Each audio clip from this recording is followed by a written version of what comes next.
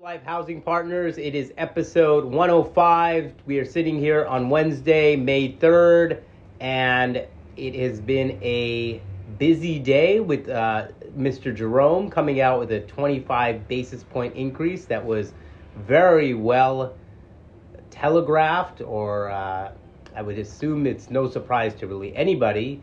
I guess some people thought there would be no increase, which is cute, but yeah, this is 25 basis points up on the interest rate, and maybe a signal that might stop overall. I think there's been a flood of news over the last week or so since we've been traveling the past week or so. So let's catch everyone up on all of that. David Fong, where did this find you, my friend? Yes, today the mystery is over. You know, there was some big speculation, mystery, or the strong optimists were hoping that he didn't raise, but he did raise. Some people are criticizing him for doing it. But as Rohan said, he did telegraph it very well that he was most likely going to raise 25 basis points, and he did. The thing that's interesting, I don't know how much forecasting or reading the tea leaves people do with the Fed, but they said that they took out a statement in his prepared statement Powell made, but basically kind of indicating that maybe they won't raise next time, and that because they're watching the economy, and the other big news that happened a few weeks ago, a month ago, as we talked about, was the two bank failures, Silicon Valley, Signature Bank and Silicon Valley Bank.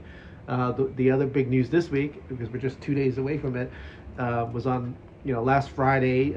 Basically, the FDIC announced that they were going to take over First Republic Bank out of San Francisco. And it's typical FDIC style. They like to do it on a Friday afternoon, and so so the market doesn't freak out. And then by Monday, they hope to have a solution, and the solution turned out to be J.P. Morgan Chase. Yeah.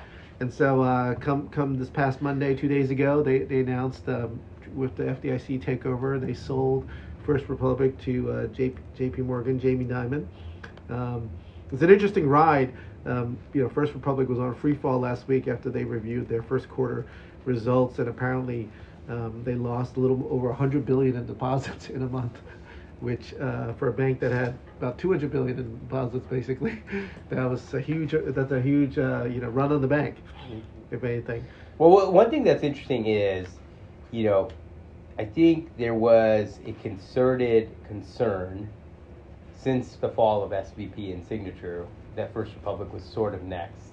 Yeah. But whereas those banks happened pretty rapidly, I would say over a 7-day period, this was like a kind of a 70-day period of where it was slowly eroding, and then when it came out that there was so much deposit loss, I think it ended in extreme consumer confidence loss, not only at the depository level but also at the stock level, and I think that's not a big surprise. I mean, when you look back in hindsight, but that also happened pretty rapidly.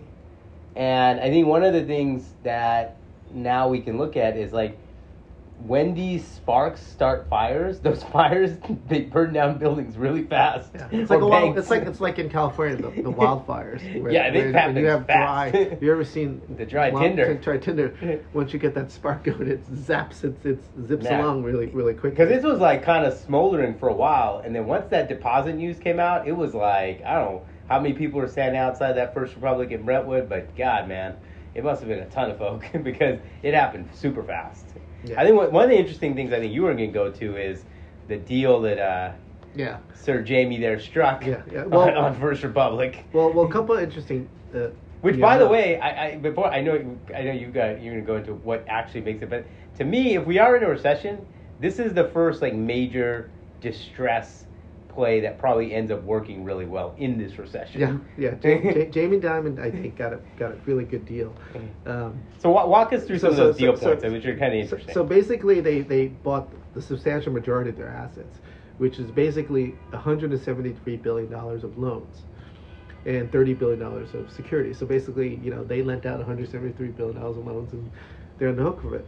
Now, this is where it's interesting is typically in these deals, in which they didn't tell you the details of, is there's what they call an FDIC loss sharing agreement, which covers all these single-family mortgage loans and commercial real estate loans the stuff that can go bad. That could go bad. Now, obviously, not all of it's going to go bad. Yeah. It's not, the default rate is still pretty low in this it's not, country. not like a bunch of third graders making loans at the bank. And so there's, you got to imagine there's some good loans out there, and some of these are residential mortgages too. Yeah. So some and of those they're not houses, all office buildings. Yeah. And But anyway, in these law hearings, what I've seen in my law days was these agreements are basically where the FDIC agreed to take almost all the losses, and we don't know exactly how much they covered, but I can only imagine to get Jamie Dimon to step up like this, because there's also an image, right? Jamie Dimon is considered the biggest, JP Morgan Chase is considered the biggest bank. It's sort of like the blue blood health, one of the healthiest, if not the top bank, and so to have them take over sends a message to the market, which is obviously an intangible, valuable benefit. Interesting enough, I just read you some quotes from Jamie Dimon in his press release. I thought it was a lot interesting, arrogant, what you might want to think about it. He talked about how the government invited them to bid in this auction, and he basically said government invited us to step up to help, and we did. And this acquisition modestly benefits benefits our company. Overall, it's accretive to shareholders. Obviously, it's got to be, or we're in trouble with the shareholders. It helps further enhance our wealth strategy and is complementary to our existing franchise. The other key element, as I mentioned, they assumed the $92 billion of deposits. That basically, if there is a run, they got to put up $92 billion. But on the other hand, I think first the FDIC also guaranteed all deposits, even deposits over the $250. Yeah. So I don't think there's much exposure for them. What's interesting too is out of that $92 billion, there's also $30 billion that a few weeks ago all this consortium of Wall Street banks put up on deposit there for 90 to 120 days to basically help give the market confidence that First Republic would make it, which unfortunately it didn't. But so it's interesting. It's unclear what happens to those 30 billion. When will those banks withdraw that 30 billion back? Yeah, when are they allowed to? When are they allowed to and stuff? So that's the other interesting. One of the pieces, the FDIC also gave them a loan to help them out with this deal in case there's any issues that comes up. Gave them a 5-year fixed rate loan. They didn't say what interest rate, which I find very interesting, which I'm sure it's a pretty low one, but they gave them a $50 billion loan facility. I think it's not pref terms, I would assume.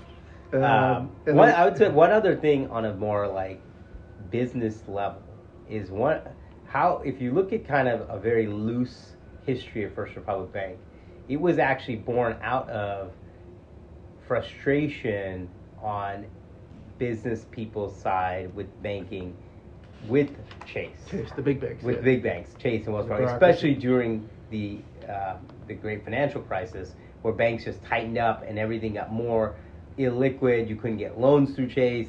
That nobody wanted to go in banks. And First Republic's one of the biggest goals was to be a really private business friendly bank that eliminated a lot of this stuff. Like they would send you a notary to do your notary. They would send people to pick up your deposits. They made it very easy. Yeah. And it's kind of like ironic, or whatever you want to call it, now that like Chase, the biggest bank, essentially swallowed this. And it'll be interesting because I think they almost have to keep these branches and the brand First Republic or some formation of it, because there's a number of people that have no interest in going back to the big banks aside from just keeping large deposits. Yeah. They don't want to actually business bank there. Yeah, it was also founded. It said it's mainly a San Francisco bank too. Yeah. And one of the things that's interesting is it's the most active lender in San Francisco's apartment market by far, and so it's be interesting to see what happens to those loans. But the other thing it said it was founded to really target coastal people. Yeah. The wealthy coastal people, coastal elites, and like you said, interesting. Now it's brought up by J.P. Morgan. J.P. Morgan did not, however, assume any of the corporate debt of the company. So I guess those lenders are screwed, and nor its preferred stock. So any preferred stockholders and those equity holders are wiped out. Those are wiped out. Yeah, that makes sense. You're going to wipe those guys out first. Yeah. But so I guess the question is, and I guess when this all happened, Monday was when it was announced, and there was a free fall to Dow at some point. I think it was 300-400 points off. But now, I guess today on Wednesday, it seems like things have stabilized, and the whole goal of the Fed, we'll see if it works, was to basically contain the panic and stop any other fears, because if you dig, but however, if you're realistic about it, okay, that was First Republic.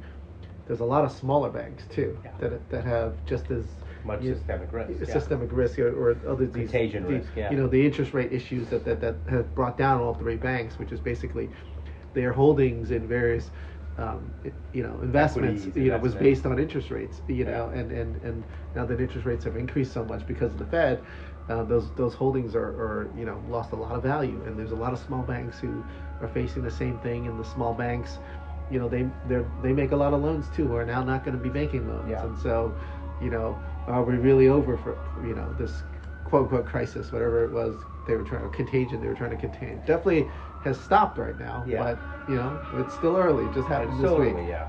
I mean, one of the interesting things that I heard this week was 80% of the commercial loans in the U.S.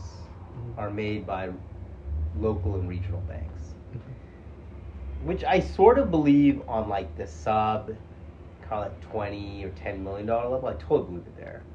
But I think as you get above that level and you start getting into larger commercial assets, I actually don't know that many people getting loans of like, call it above 20 from local or regional banks. In fact, I can't even name one. Yeah. I literally cannot name one. They probably don't. I know. I think you're right. I think what they do actually is, but they participate in bigger loans. They do participate, 100%. Right. I think like the B of A's of the world, or the bigger bank, like Wells US Fargo. Bank, these guys will take a big loan, and then they'll give like a $10-20 million chunk to these regional banks to take a little piece of. But I think for a while, I think especially, I mean, they definitely do participate. I think that's probably what they're referring to on the larger stuff. But I definitely don't know of like people buying, call it $50-60 million assets that aren't going to more kind of larger lenders, like call it, whether it be for multifamily agency, so that's Fannie, Freddie, or for commercial assets, insurance companies, life cos, that type of stuff. Or just going the debt fund route still. I mean, I'm sure it's out there, but I'm just not. Yeah. Well, no, I think there's and I think definitely, at least our observations of the debt market, there's just definitely been a slowdown. Yeah. I've seen. By the way, I was in San Francisco last week for an affordable housing conference, and I did see a First Republic bank or two. I thought about that last week. This was before, of course. That was when it was in free fall. And it's you were there right in the crisis. Yeah, where stock prices was dropping dramatically. Yeah. Speaking about other stock prices, the other interesting I read about was, and we talked about this, Brookfield, a huge asset manager along the lines of Blackstone. They had a REIT called Downtown Office REIT or something like that, which owns basically six assets, 6 office buildings, and one big retail center here in downtown LA, which was sort of the Class A properties that were originally developed by a famous guy named Rob McGuire here in Los Angeles. And 2 of those assets we've talked about before, Gas Company Tower and 77 Figueroa, major assets have gone into foreclosure. And the interesting thing that they said was the other 5 assets are most likely going to go into some kind of default or foreclosure. This is default. Let's be clear. Like, this is not a maturity default. This is like where they've stopped paying. Yeah, they stopped paying just because they're just not generating enough revenue to pay the expenses and the loan. This is true default. And so they're trying to figure it out. But what's interesting is, in 2017, pre-pandemic, the REIT, the share price was at $30 a share, and currently now it's at 50 cents. And so it's a reflection of something, the theme we've talked about before, about how Class A office CBDs, or San Francisco echoed that too. When I visited San Francisco, I was in downtown by Union Square, and there definitely is a little empty. A little is the wrong word, a lot empty, and not that many people on the streets other than the homeless people. Yes. And so LA has a similar problem. I think the estimate not as extreme, which to me seems low. They say 30% vacancies in San Francisco. I think it's more. I think they're doing 30% on what's like leased space and not physically occupied space. Yeah, just like LA, they said it's 30% too.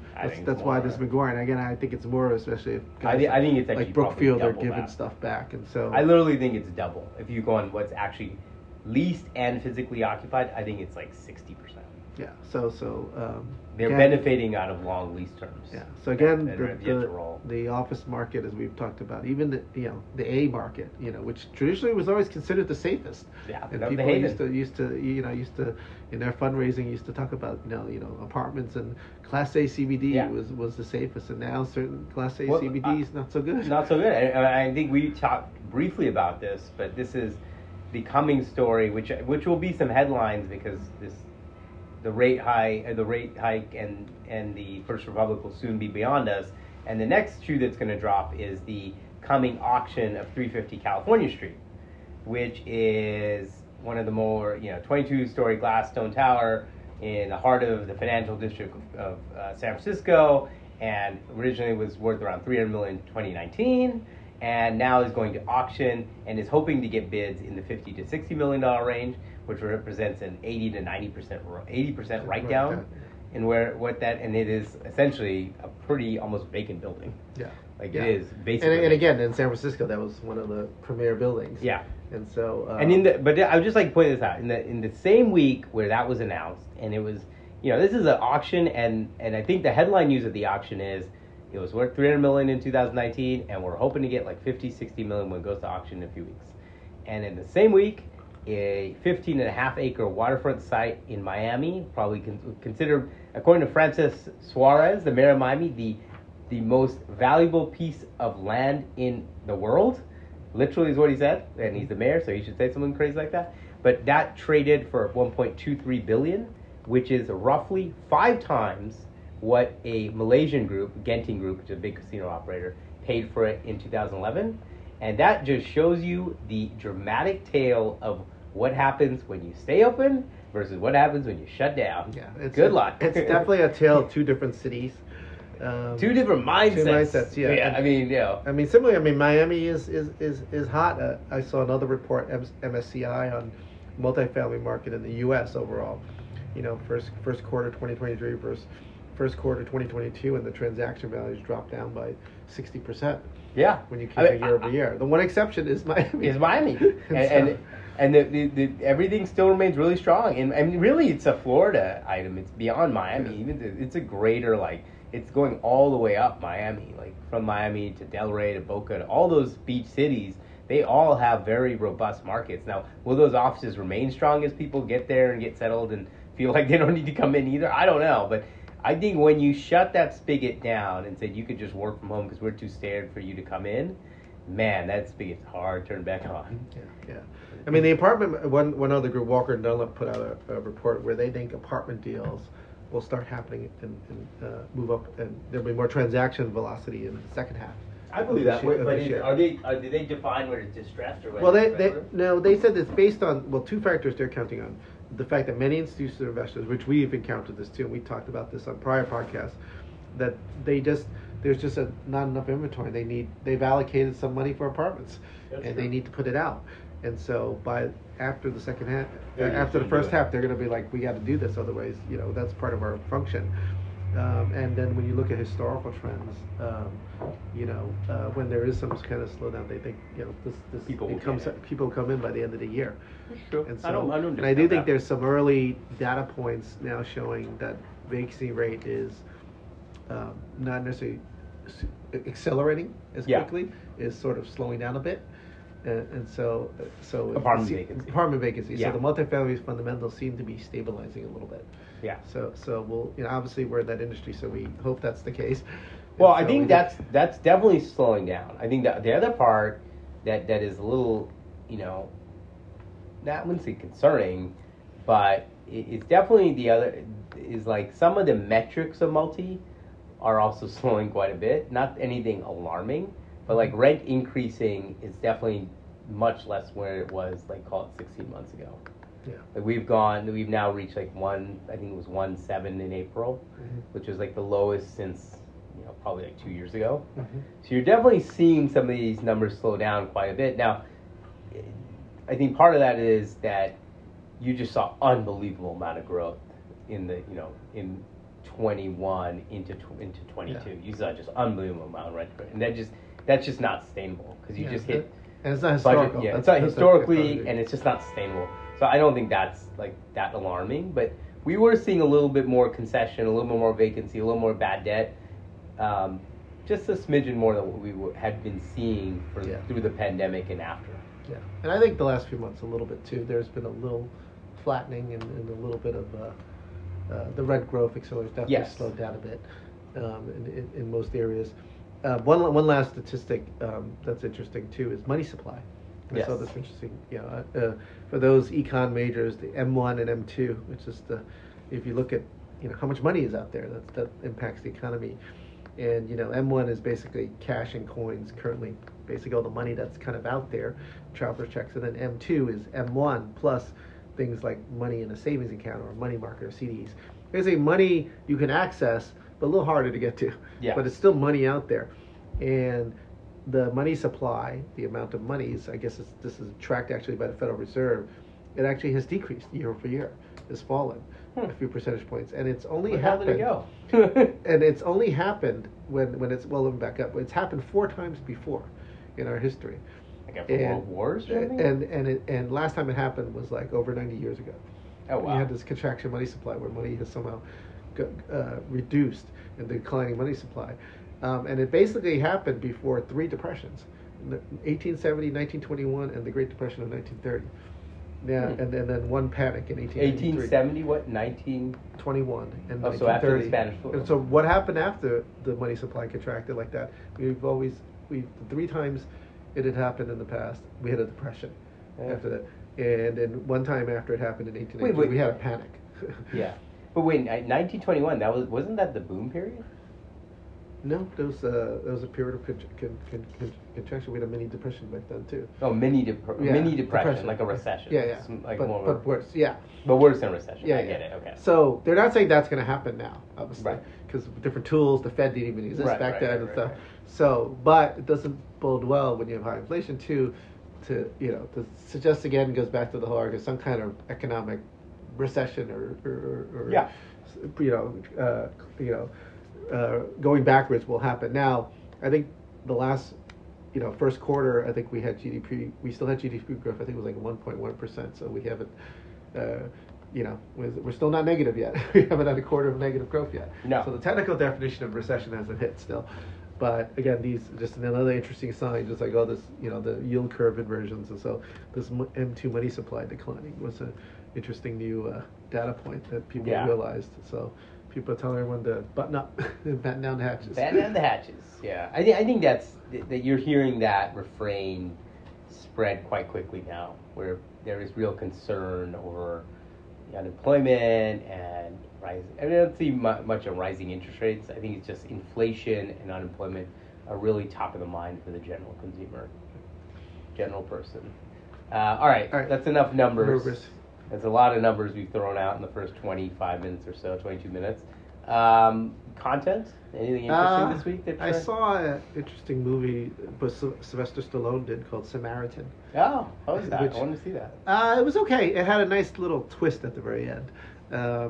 But it was kind of like a more B-cut version of a superhero movie.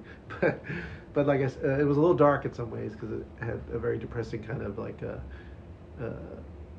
city in Arctic, kind of Batman, like the Batman movies where Gotham City is this this crime-plagued environment. Everyone's living in poverty. Economy is in a depression, and he was this superhero who turned out actually to. Well, anyway, there's a little twist there. I want to say it. But, no, don't share the twist. No spoilers. But it's interesting. So that the little twist at the end made up for. Yeah, it was heading toward this is a horrible movie. Interesting. It's okay. Not bad. Okay. Yeah. All right. What about you? I am still watching Succession loyally, and I'm watching the Big Door Prize pretty loyally. I'm intermittently watching Seema Auntie from Mumbai. Oh. She's great. She's just wedding Indian people around the globe. I do think that they should make a spin-off. I think the 2 things. One is the couples should be Seema Auntie should now go into other cultures. It'd be wonderful to see that happen, because she is the first to point out that you can only get about 60% of what you want in a person very quickly. And secondarily, it'd be amazing to see like her try to explain why you should get, a quasi-arranged marriage through her to other cultures that probably don't believe in it. And then she should be on Cameo. She should definitely get a Cameo account and be like, I am Seema from Bombay, wishing you a happy birthday, or whatever she's doing. So I'm watching that. And then I started watching a series on Netflix called Sweet Tooth. And it's about, essentially the planet gets 98% eliminated from a virus called the Big Sick, or the Sick. Okay. And they're trying to find a cure. And then they just started the second season. And there's... Does that have anything to do with sweets or sugar or something? It's just the Sick. I don't know, the Oh, SICK. okay. I thought maybe it's because... No, I think foods or it's something. no, I don't think Created it's. I think it's that's some sweet. sort of airborne disease, probably probably was written before coronavirus. Yeah. I think, or I don't know. Anyways, it's and they're trying to find a cure for it. Otherwise, the rest of the 2% living on the planet will be eliminated. So it's the second season. So hopefully they find a cure. Any upgrades this week? Just a nice little haircut, and Always. I did get my house fumigated, so I feel Oh, like yeah. the house is Is it free a little- of critters. Little Free of flowery termites. smell there. Yeah, free Little of- nice flowery yeah. smell. Very nice, very nice. By yourself? Myself, Any upgrades? what upgrade? I didn't really have any real big upgrades this week. I don't think. I'm trying to think. I thought I had some, but I think it's been a pretty light week on the upgrades. But I've been watching a lot of content. How about Okay, that? yeah. It's okay. Next week we're go. Great. Next week I'll find an upgrade. All right, folks, that's us. We're just over the 26-minute mark. Thank you, everyone, for joining. Please continue to join us. Subscribe if you can. Review if you can. To review anyways. And that's it. We'll talk to you next week. Bye, everyone.